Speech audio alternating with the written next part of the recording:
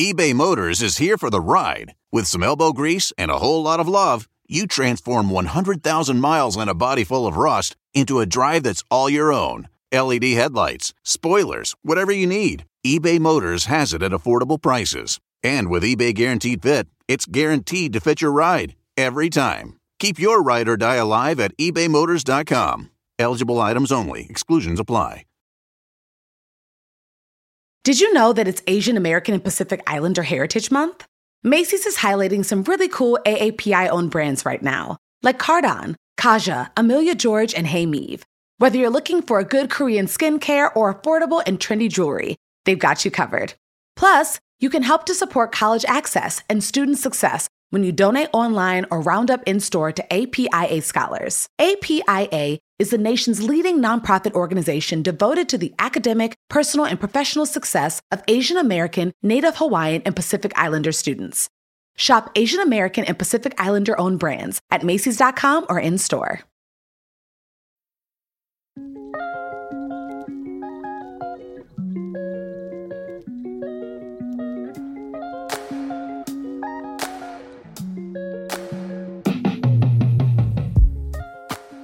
Hey y'all, and welcome to Trials to Triumphs. I'm Ashley Blaine Featherson Jenkins, but you can call me ABFJ. This week, writer, author, professor, and brilliant public speaker, Luvvie Ajayi Jones, talks to me about embracing fear, and a word that I've basically removed from my vocabulary, failure. Let's face it, no one likes to fail. Even saying the word just makes me feel, I don't like it. But the reality is, it takes a lot of steps, a lot of vulnerability, a lot of trials to follow your life's truest destiny. Facing your fear of failing is the only way to grow, and Luvvie knows all about how to reframe a loss into a win. There are no real failures unless you didn't learn nothing. Yes. Yeah. Right?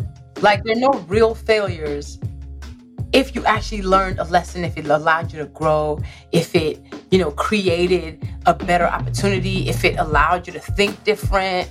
I think when you fall flat on your face and you can then grow from it, it wasn't a failure because something came from it. And the best thing about failing is there's so much camaraderie in it. We've all been there. I rely on my friends and family, aka my destiny advocates, to remind me of my power and to help me turn those failures into opportunities and growth, something Luvvie and I absolutely get into. And in our Sankofa moment, Luvvie shares her favorite troublemaker from history. When she died, it was like my first time writing in 10 months. I was like, man, those of us who are still here, we got to use our art and give it away in the way she did. I always think about who she represented in this world and how her words continue to give us permission to be the dope Black people that we are.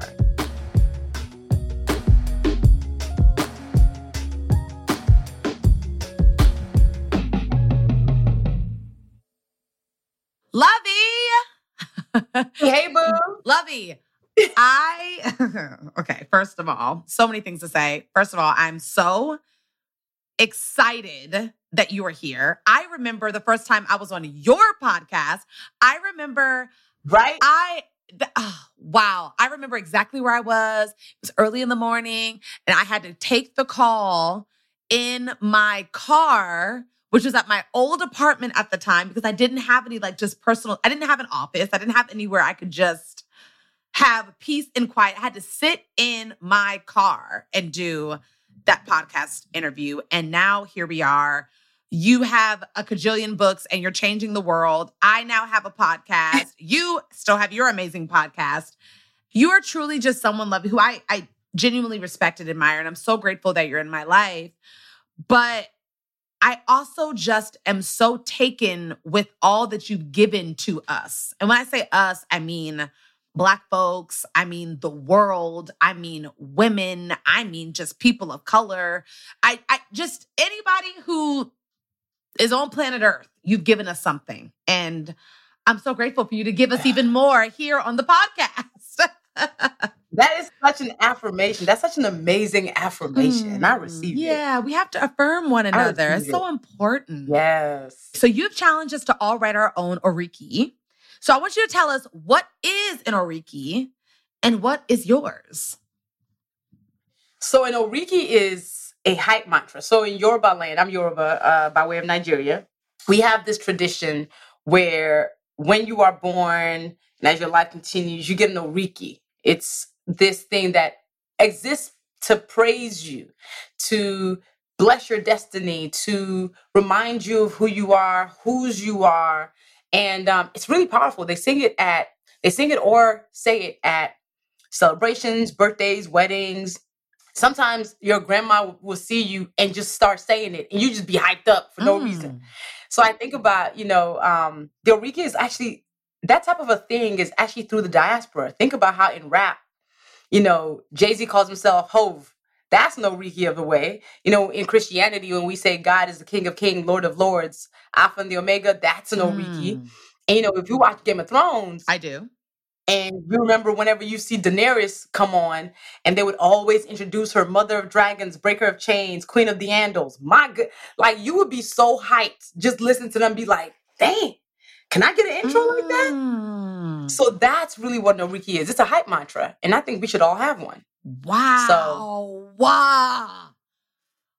Yeah. Luvvie, you've been here for 23 seconds and you're already sending me. I can't. I cannot. So what's yours? Listen. What's yours? Okay, so I wrote mine.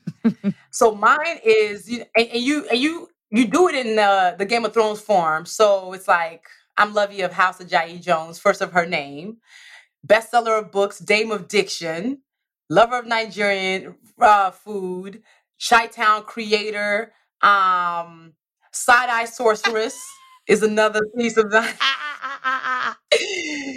So it's basically like one of the best things about yourself, hype it up. And I actually make it a habit of writing orikis for Black women, especially. Oh. So I've written a whole bunch for a bunch of different Black women.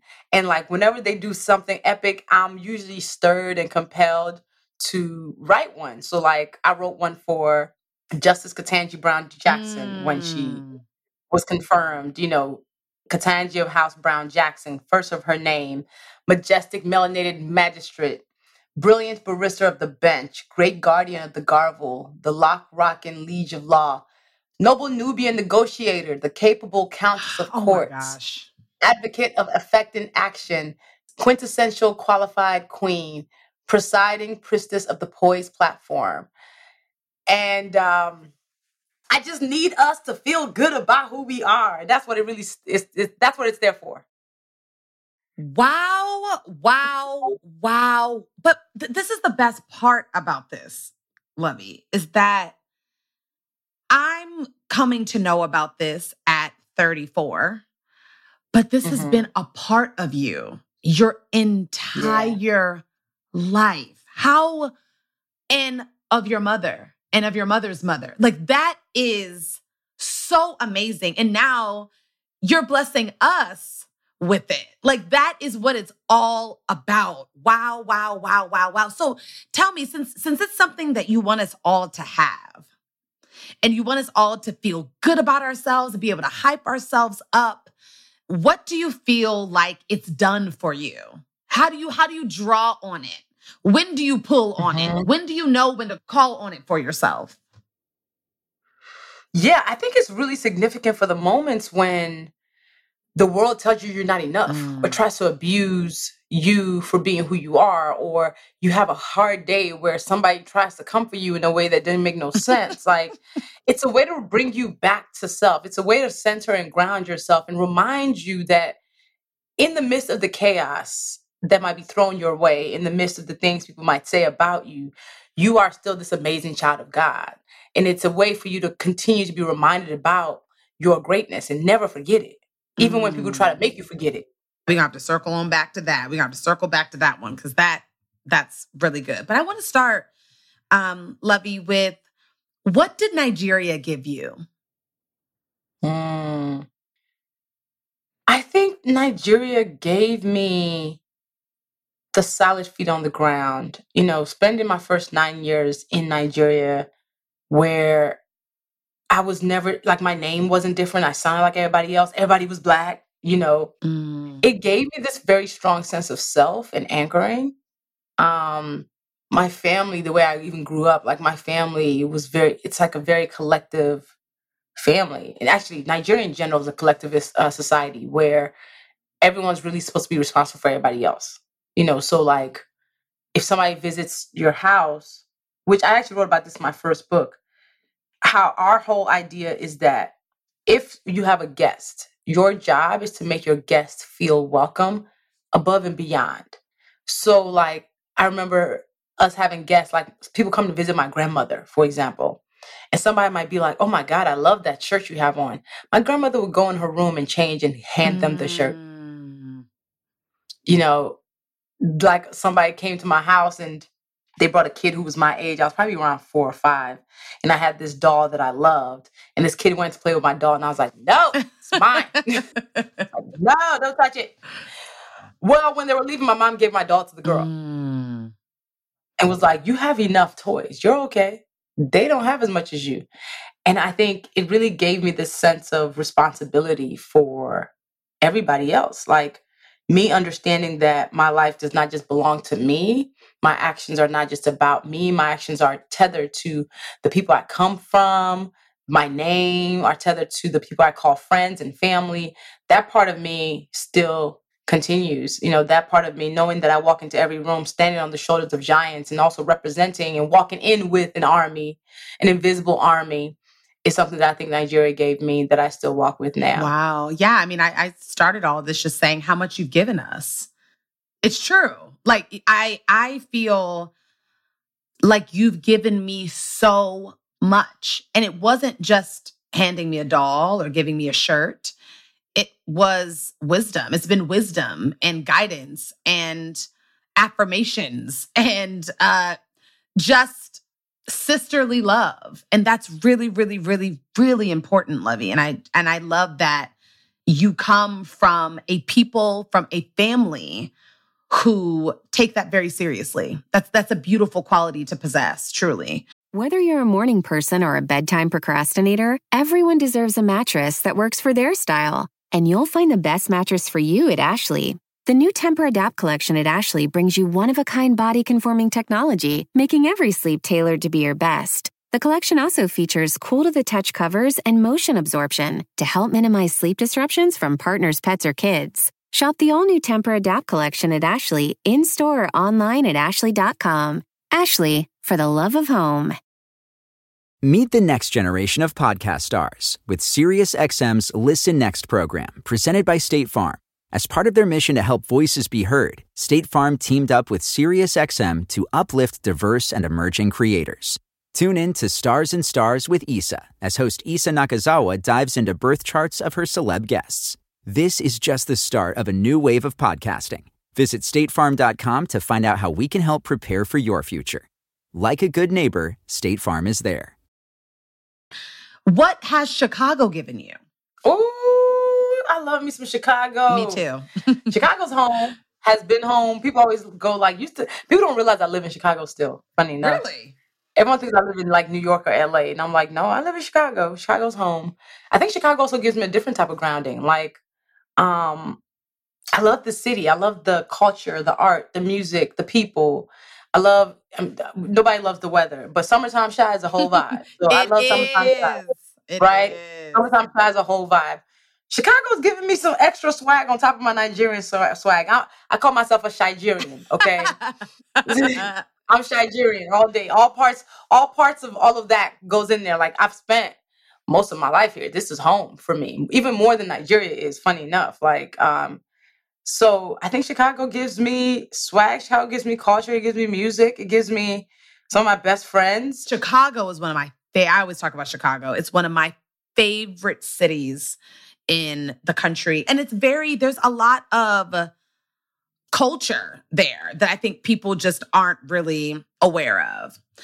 So let's get into this. So you are an author and you do a myriad of other things, but you're an author and you are a very good one. You have, professional troublemaker and you have rising troublemaker. But so being an author to me is it's vulnerable. It's one of the most vulnerable things you can do. I was sitting here trying to think of the word, but it's extremely vulnerable. And I know that you're someone who, you talk about how at times you struggled with confidence. And so I want to know, how did you get to the place where you were able to be a New York Times bestselling author, put all that you have on the page for the masses? What got you there? So my confidence struggle was around being clear about my gift as a writer. Not understanding that it actually was a gift. I thought everybody could write. I was just like, yeah, I just think I do. And so for years, I didn't call myself a writer because I was like, that just feels like such a big title that does not feel like I could wear. Like, I was like, that's a title for like Toni Morrison and, Terry McMillan and Maya Angelou. Those are writers. So to call myself the same thing felt so the imposter syndrome of it all. Mm-hmm. But I had to realize that the example that I did not see, I was supposed to become that example for myself and other people.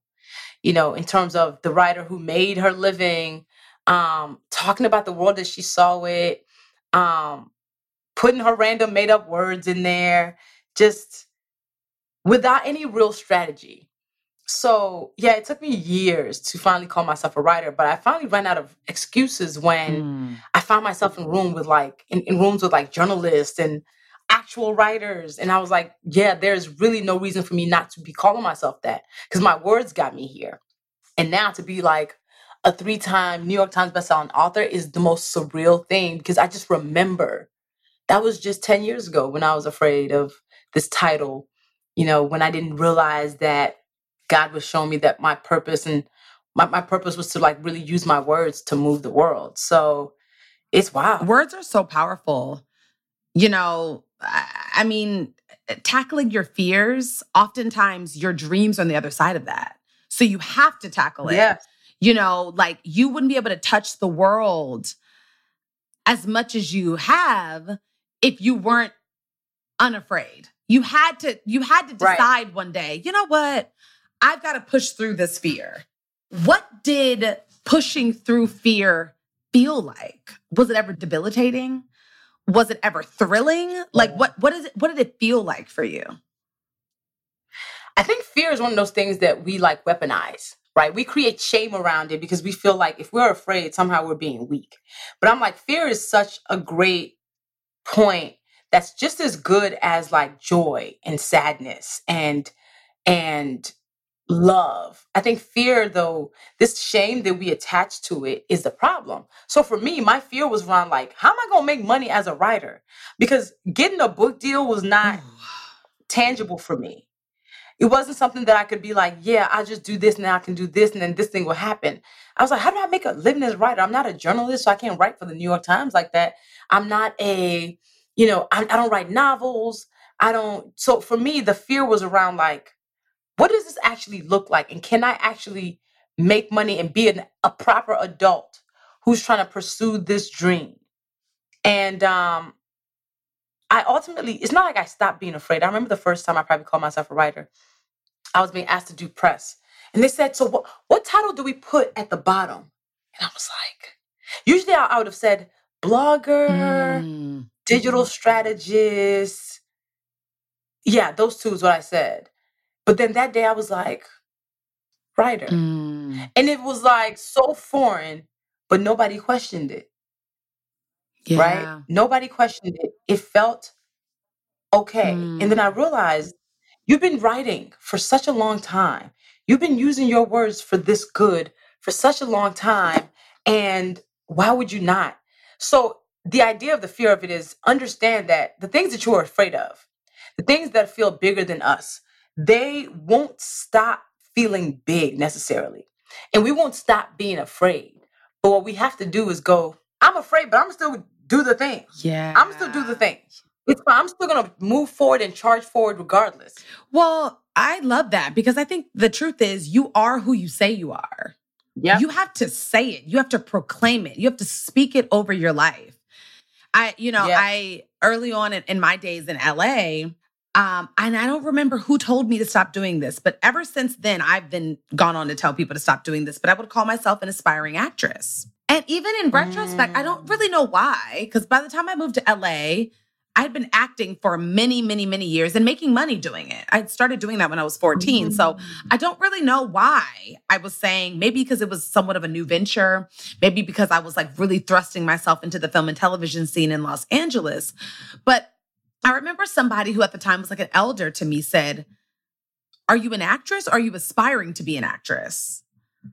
And it made me think. I just was conditioned to think I have to say, because I'm not on a TV show right now, I have to be aspiring. I've been acting since I was a little girl, you know? So ever since then, whenever I hear an actor or really anybody who says they're aspiring to be something, I always tell them to take it out. Say who you are. Yeah. It's like, are you doing the thing? So we always feel like we have to earn the title. So you were thinking you had to be on a show to be an actress. I was thinking I had to have written a book to be a writer. Somebody else is like, I have to have shot a magazine cover to be a photographer. We constantly think we have to have created, we have to have a particular credential to be able to say we are something.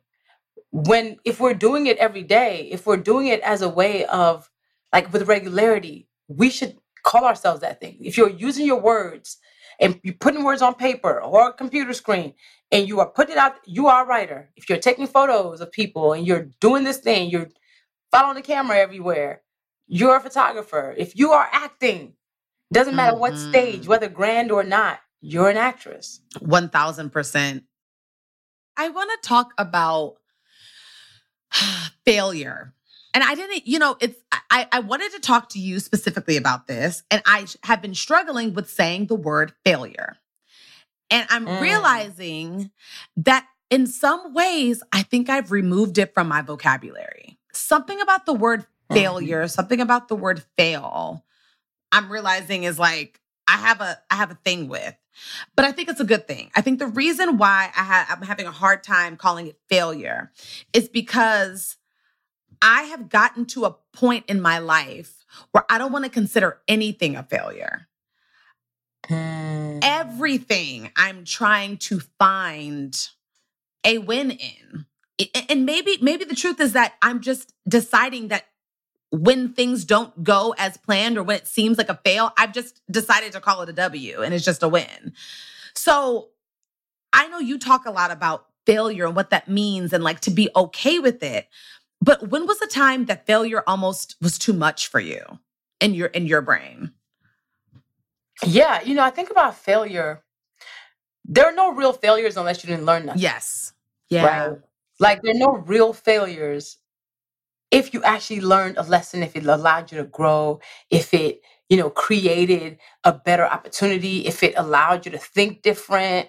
I think when you fall flat on your face and you can then grow from it, it wasn't a failure because something came from it. For me, I've had major failures. Like what I wrote about was about how when I trended on Twitter, and it was so hard because to have all these arrows pointing at me, to have what I felt was humiliation, to have me thrown off my square, it's tough to recover from. Here's the thing about failure too. In the middle of it, it sucks. No, it's not fun. When you fall flat on your face, when you make a mistake, or when something doesn't go well, it's not fun. But then usually on the other side of it, if you allow it to do what it was supposed to do, which is to kind of allow you to grow and be better, should be better for you. A better version of you, a smarter version of you, a wiser version of you, a more clever version, something. And when that happens, I don't consider it a failure. Mom deserves the best, and there's no better place to shop for Mother's Day than Whole Foods Market. They're your destination for unbeatable savings, from premium gifts to show-stopping flowers and irresistible desserts. Start by saving 33% with Prime on all body care and candles. Then get a 15-stem bunch of tulips for just $9.99 each with Prime. Round out Mom's menu with festive rosé, irresistible berry chantilly cake, and more special treats. Come celebrate Mother's Day at Whole Foods Market. Yeah, it's all about what did you get from it? How did you get onto the other side? How did you not allow yourself to be completely overtaken with whatever these feelings surrounding said failure are. You know what I mean? Like it's okay. Like for me, I just always want to keep moving. I don't want I don't want to feel like I'm in quicksand. That is like my biggest fear. I'm just sinking and there's just nothing, and nobody can get me out. And I know a lot of people deal with that. And I think a lot of it just goes back to self-image, self-esteem, confidence. You know what I mean? Really being able to speak life over yourself at a time when everyone might be speaking, quote unquote, death over you. Like, and I don't mean death in the actual literal sense. I mean death over, like, just not good vibes, canceling you, saying that you ain't what who you know yourself to be, all of those things. It's so important to be able to pull on who you know yourself to be and hold on so tightly to that. But I think something that helps that is the people that you're around. So I want you to talk to me about your tribe. Like I call them, my destiny advocates, people who can remind me of my destiny and my purpose at times when I just might not have the strength to do it for myself. I know you have your West African Voltron. Like you guys are together and I know hold each other down and lift each other up. But can you give me an example of a time when it was only your tribe that got you through? Man. I mean, I think the importance of surrounding us with people who can speak life into us, who can remind us of our power cannot be underestimated. Because yes, in those moments of major fail, the people who remind you of who you are and bring you back to yourself are often the people who are closest to you. I mean, besides when you reread your weekend, you go, all right, I'm trying to remember this part of how dope I am. But like my tribe is so important to me. I can also call them like my life sportive directors, my village, my squad, gang. Yeah, that whole idea of who we surround ourselves with being like game changers for us.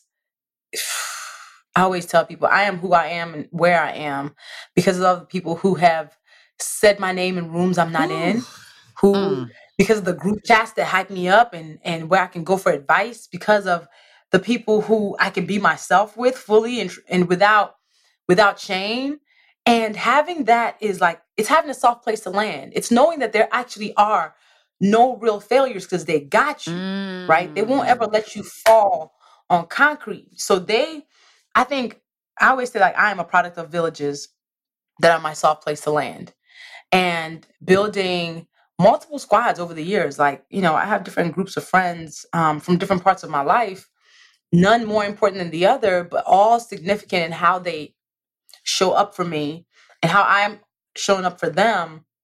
Having an amazing squad of people, honestly, is like the best cheat code of life. Truly. You can work as hard as it's the best cheat code. You can work as hard as you want to work, but if you're not surrounded by the people who are letting you know about opportunities that are not published and who will give you the lowdown and who will give you the real talk, who will not just yes you to death, that is life's cheat code. Oh my goodness.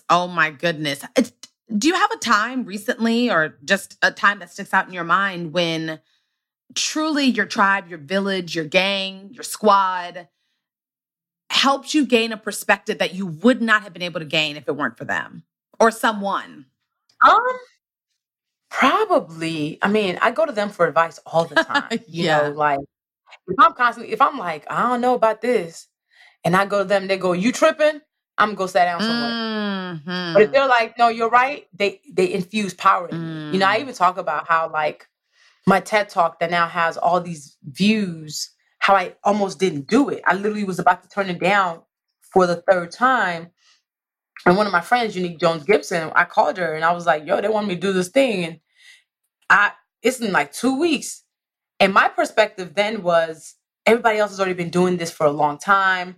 Everybody's had their talk set for 4 months. They have a coach because TED don't play about the prep. And I remember being like, but if they want me to do this and I only have 2 weeks notice, I'm not prepared.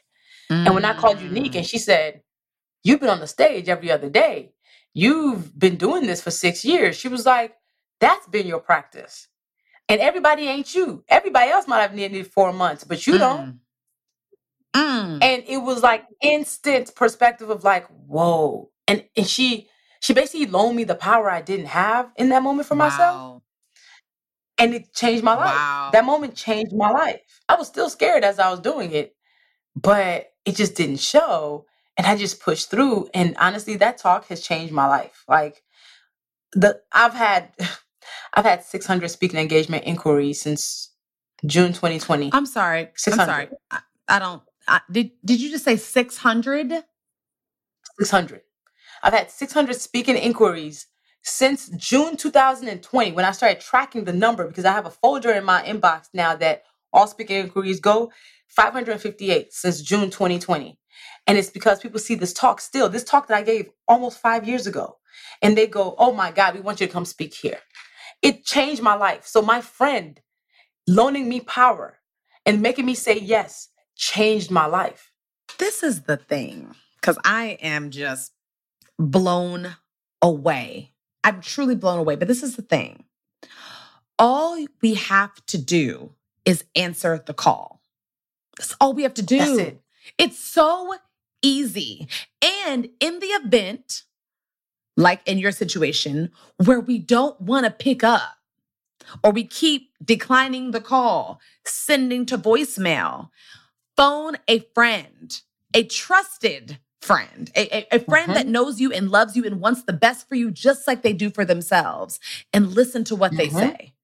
Because I just am so taken by how that one phone call changed everything for you. Wow. Wow, wow, wow, wow, wow, wow, wow. I want to know, what would you say has been, other than doing your TED Talk, because we know that was what I'm about to say, but what would you say has been one of the best decisions you've ever made in your life, and why? One of the best decisions I've ever made is to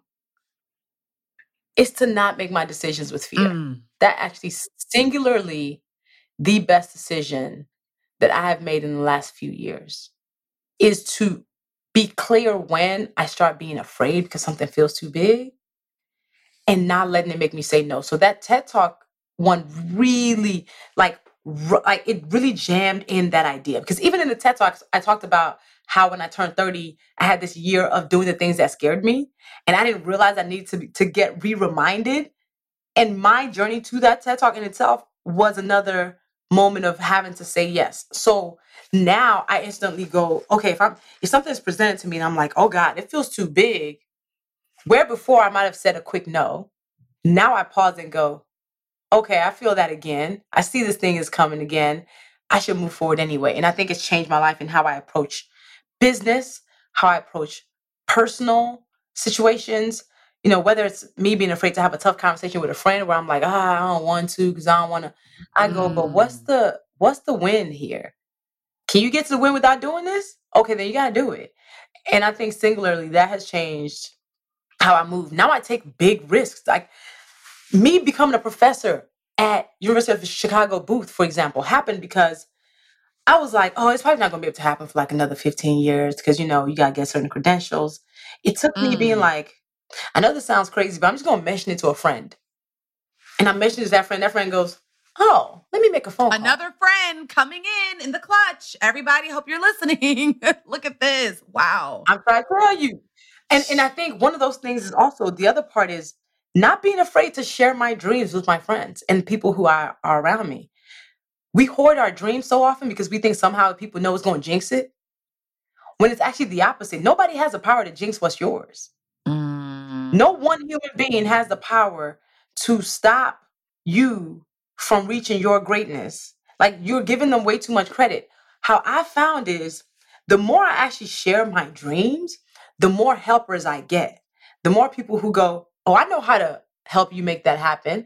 Like every single time I've told somebody randomly, like, you know, I just randomly just want to have this one dream. They go, oh, here's what you should do. And I'd be like, you had the keys the whole time. But if I had not mentioned that I needed the keys to the door to be open, why would they give me the key? So we spend a lot of time hoarding this to ourselves instead of just telling people. So I'm always telling my mentees, tell me what you need. It don't matter what random dream it is, random connection. I might know somebody that can enable this. So you don't have to go on this struggle bus journey. Like, you don't. None of it has to be struggle. So that's why I'm always like, I am here because of the people who've spoken my name up in rooms and given me the keys to doors I didn't even realize existed. Luvvie, I'm at a loss for words. That's what I know. That is, no one person has that power. I think knowing that and allowing that to really sink in can help remove that fear. Because the truth is, the fear is of outside influence. And it's fear of not fully believing what you know to be true about yourself and your plans for your life. If you remove that, truly, we are unstoppable and we are professional troublemakers. Because what that means is we are disrupting anything that is not in alignment with where we're going. We have to disrupt it. It must be disrupted if it's in the path. Luvvie, what would you say has been your takeaway from our conversation today? Man, honestly, it's reaffirmed to me just like how blessed I am that in my life are people who deem me worthy enough to vouch for me. You know, there's power in somebody else loaning you their power because it means they trust you. So I'm always blown away by just like, like how many countless stories I have about the times when people have vouched for me and like put themselves on the line because they trust me. And I'm always encouraged by that. And like, even you asking me to come on this podcast, you know, you trusting me with this platform of yours, you saying, you know, I want to hear her voice. I don't take any of it for granted. And I think that's what this conversation for me has doubly affirmed. I love that. Yeah, there's no way I would have a podcast and you're not on it. That's just insane. That's an alternate universe. I think that's beautiful, Luvvie. I would say my takeaway is that as much as I feel like I lean on my tribe to lean in even deeper, you know, ask for help more. I'm realizing I'm in a season of my life, I'm not really asking for help. And I need help. I need help. I need guidance. I need support. Let me offer you something that actually would be helpful, please. I think. And it's something that I shared 6 months ago. And every time I share it, people go, oh my gosh, like, thank you. And that's because I started doing it. It's a prayer that I do because there are times when it's hard for us to ask for help. Sometimes I do still suck at asking for help, even when I need it. So it's a constant practice. I say this prayer called where it's just, if it's a new season, I'm walking to a new room, or I just feel myself not asking for the help I need, I pray, let my helpers find me. Let my helpers find me, which ultimately is saying that in spite of whatever I might be doing or not doing, in spite of whether I'm asking, let the people who have something for me, who are a vessel to my blessings, let them find me. That way, whether or not I'm asking, it's still finding me. So let my helpers find me. And then the companion prayer is like, let me be able to receive their help. Because there are times when your helpers might find you, but you might not receive their help because you're thinking, no, I got to do it myself, or no, I got to do it different. Let me be able to receive what they have for me, this blessing, as opposed to doing whatever we do. I got it. No, I got it. I'll do it myself. Nope. Let my helpers find me and let me be able to receive their help. Wow. That truly, Luvvie, that's a gift. Thank you for that. And I will 1000% be using that. Ooh, Luvvie, you took us to church per usual. I mean, that's literally what you do. But I just want to say that I love you. I thank you. I honor you. And truly, Luvvie, I'm proud of you. I'm very, I'm immensely proud of you. And like I said at the top, grateful for all that you've given me and us. And I'm just so grateful because that's the thing about life. What you've given is long lasting. It's here forever. And my children and their children and their children and their children will be able to use and pull from what you so graciously have given all of us. So just know I'm rooting for you always. You are amazing and same. Like, you are such a beacon for me. And I'm like, you being this beautiful, dark-skinned Black woman who is soaring in this world, and just your heart, you already know, like, your existence is affirming somebody else's. And I know, the industry can sometimes be tough. Yeah. So I just hope you always maintain your grounding and always know that, you showing up is showing us what's possible. So I really love you. I appreciate you. And I'm excited for Trials to Triumphs. Like, this is so dope. I'm so glad you have it. I was like, absolutely, yes. Please count me in. Thank you, Luvvie. Thank you.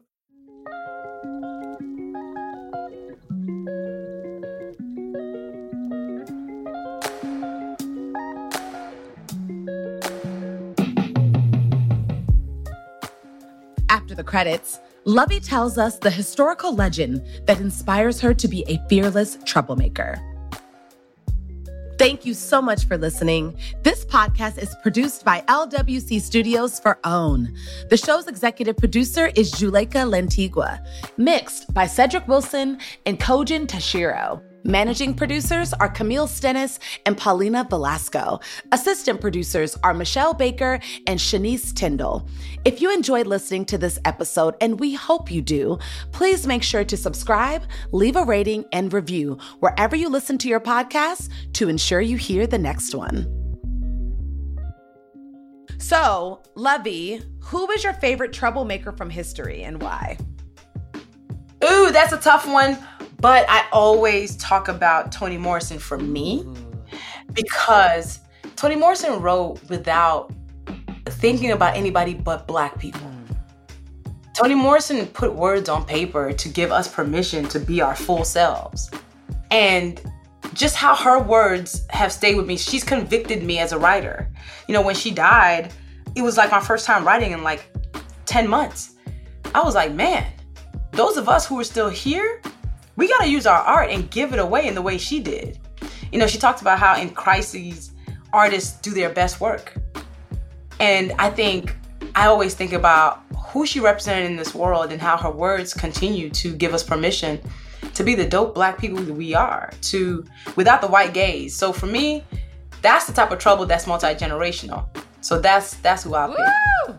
That's a good one.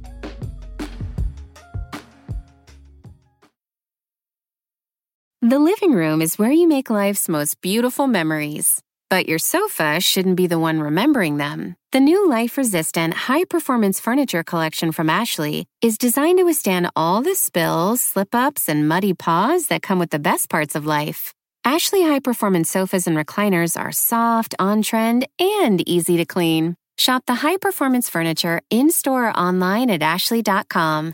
Ashley, for the love of home. Meet the next generation of podcast stars with SiriusXM's Listen Next program, presented by State Farm. As part of their mission to help voices be heard, State Farm teamed up with SiriusXM to uplift diverse and emerging creators. Tune in to Stars and Stars with Issa, as host Issa Nakazawa dives into birth charts of her celeb guests. This is just the start of a new wave of podcasting. Visit statefarm.com to find out how we can help prepare for your future. Like a good neighbor, State Farm is there.